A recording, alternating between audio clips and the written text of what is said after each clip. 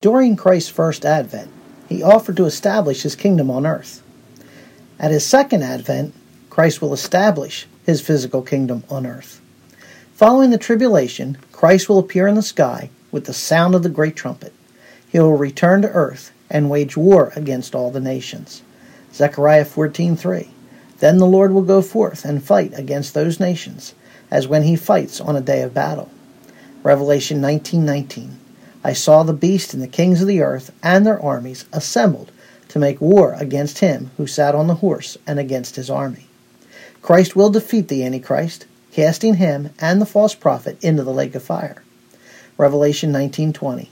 And the beast was seized, and with him the false prophet who performed the signs in his presence, by which he deceived those who had received the mark of the beast, and those who had worshipped his image. These two were thrown alive into the lake of fire, which burns with brimstone. The angels will then gather the righteous and the unrighteous. Matthew 24:30-31. And then the sign of the Son of Man will appear in the sky, and then all the tribes of the earth will mourn, and they will see the Son of Man coming on the clouds of the sky, with power and great glory. And he will send forth his angels with a great trumpet, and they will gather together his elect from the four winds, from one end of the sky to the others. Matthew 13:41. The Son of Man will send forth his angels, and they will gather out of his kingdom all stumbling blocks and all those who commit lawlessness. The angels will then cast the unrighteous into hell.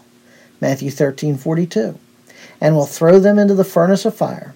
In that place there will be weeping and gnashing of teeth. The righteous Jews will reconstitute the redeemed nation of Israel. The righteous Gentiles will reconstitute the redeemed Gentile nations, and Christ will reign over Israel and the world forever as king.